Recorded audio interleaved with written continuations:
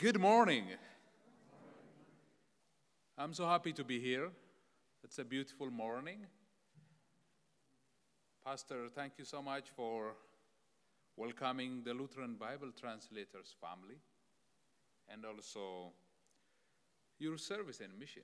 I know how that feels, traveling Costa Rica and arrive here after midnight and you are still here.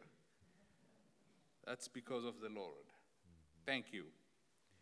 Dear beloved, today I would like to share with you from the gospel reading we have. But before I proceed, I would like to ask you, how many of you know about the Lutheran Bible Translators? So it's like preaching to the choir, so I don't need to tell you anything about that. But greetings from our missionaries and staff, people who labor and work hard to get the word out. In our text, what we have today, to some extent ties to the Lutheran Bible Translators' mission, especially the epistle where St. Paul exhorted the church at Thessalonica, asking that they pray for him.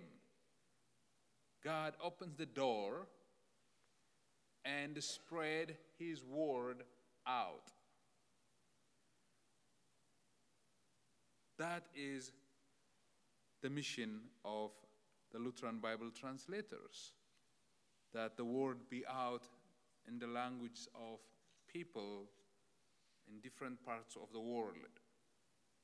But like what we see from the gospel reading today, here we find also a very interesting story. Jesus marching to Jerusalem and meeting a crowd and shows them what is going to happen in the end. And this is the same crowd who was welcoming Jesus when he entered into Jerusalem, saying, "Blessed is he who comes in the name of the Lord. Hosanna, Hosanna. Blessed is he who comes in the name of the Lord."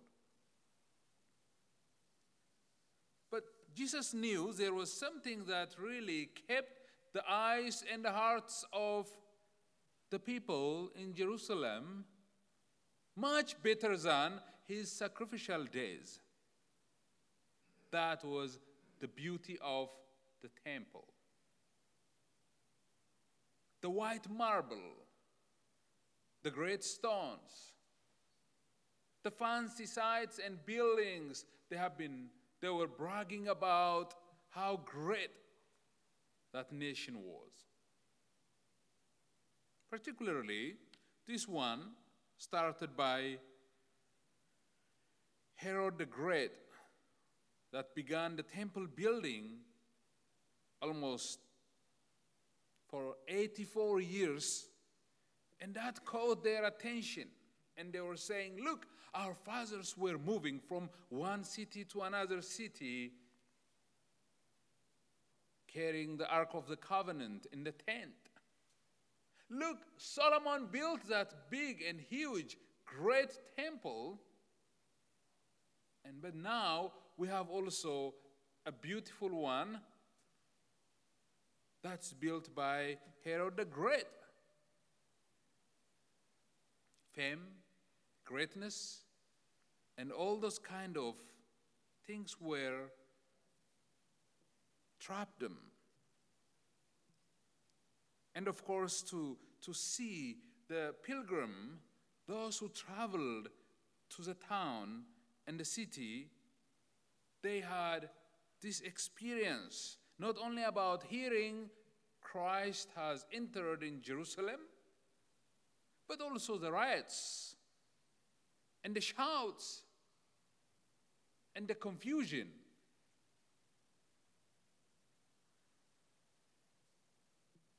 But Jesus brought their attention to what matters most about himself and what happens in the end.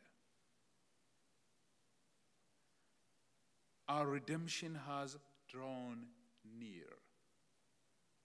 Our salvation is now.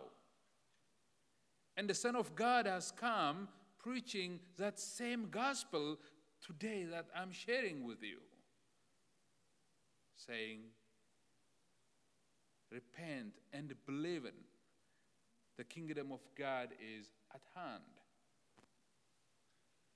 Dear beloved, if you just read this passage from the Gospel of Luke, chapter 21, verses especially 5 through 28, comparing with the Gospel of Mark and Matthew, you find the context, the whole idea, how this text was laid out and what Jesus was communicating and connecting about the people. It was a Holy Week. Jesus just finished his marching and teaching, and the disciples were around him, and the crowd was around him. Some who were anticipating the great Messiah had entered in Jerusalem, delivering them from the Roman conqueror. And some, to some extent, scared about what's going to happen because there are signs and there are some confusions, especially in Jerusalem. But as they had left the temple area, someone remarkably asked this question and also pointed out the beauty of the stones and the decorations and the greatness of the stones in the temple. Of course, the beauty of the temple was about much more physical aspect. And the temple was the center of the Jewish people. The temple was a sign of greatness. The temple was a cultural, and the temple was a place where their self of belongingness and identity and the pride and faith manifested.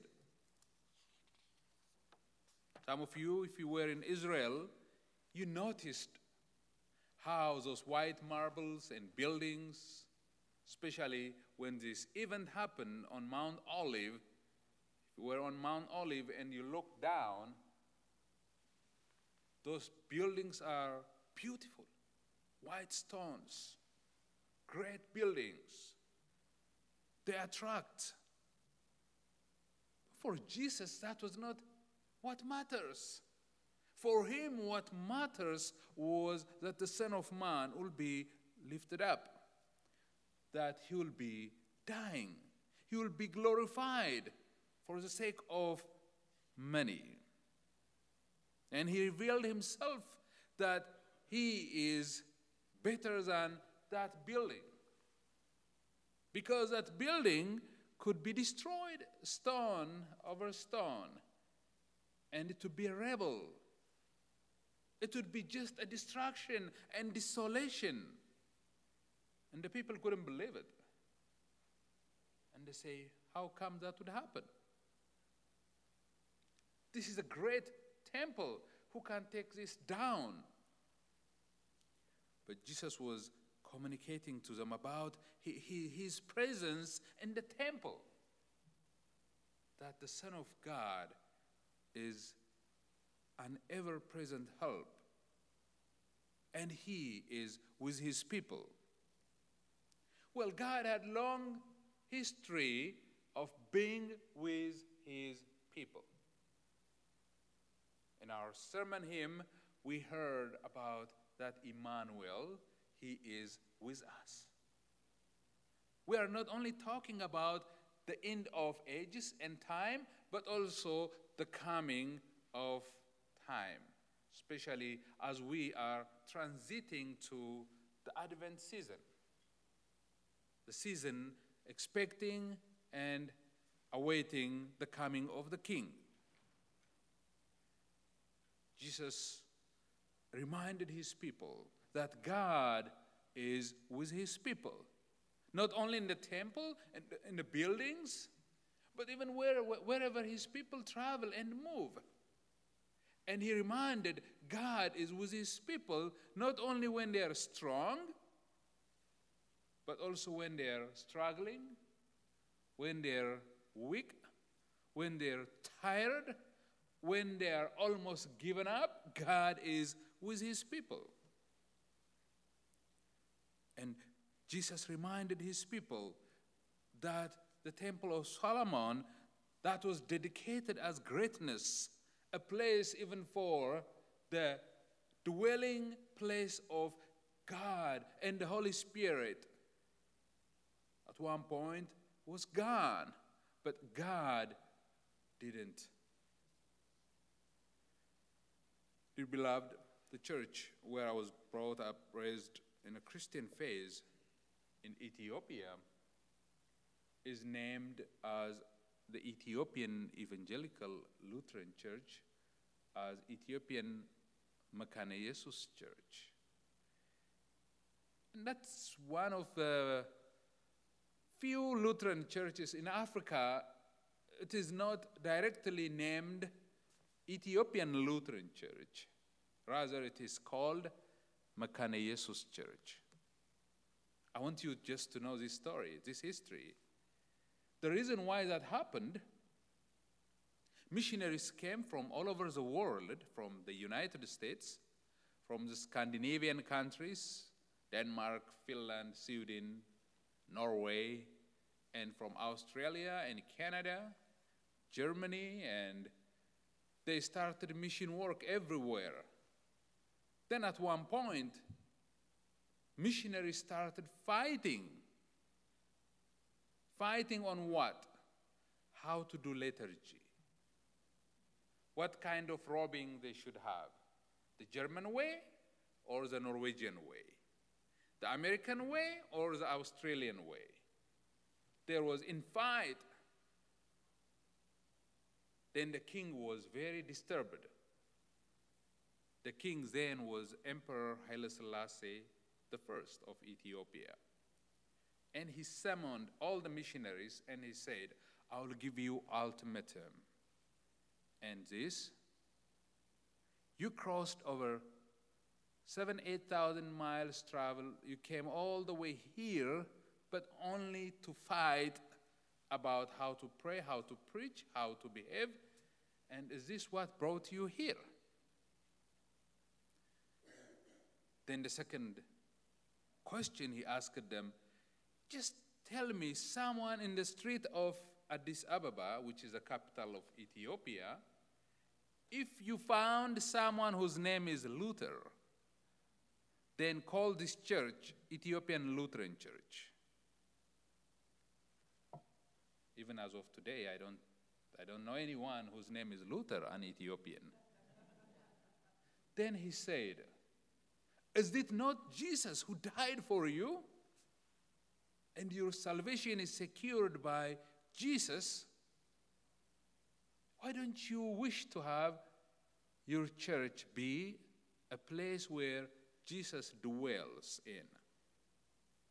The body of Jesus. That's what the word Mekane Jesus means. That means a place where Jesus dwells. And here is the same thing what we find in the story from our reading today.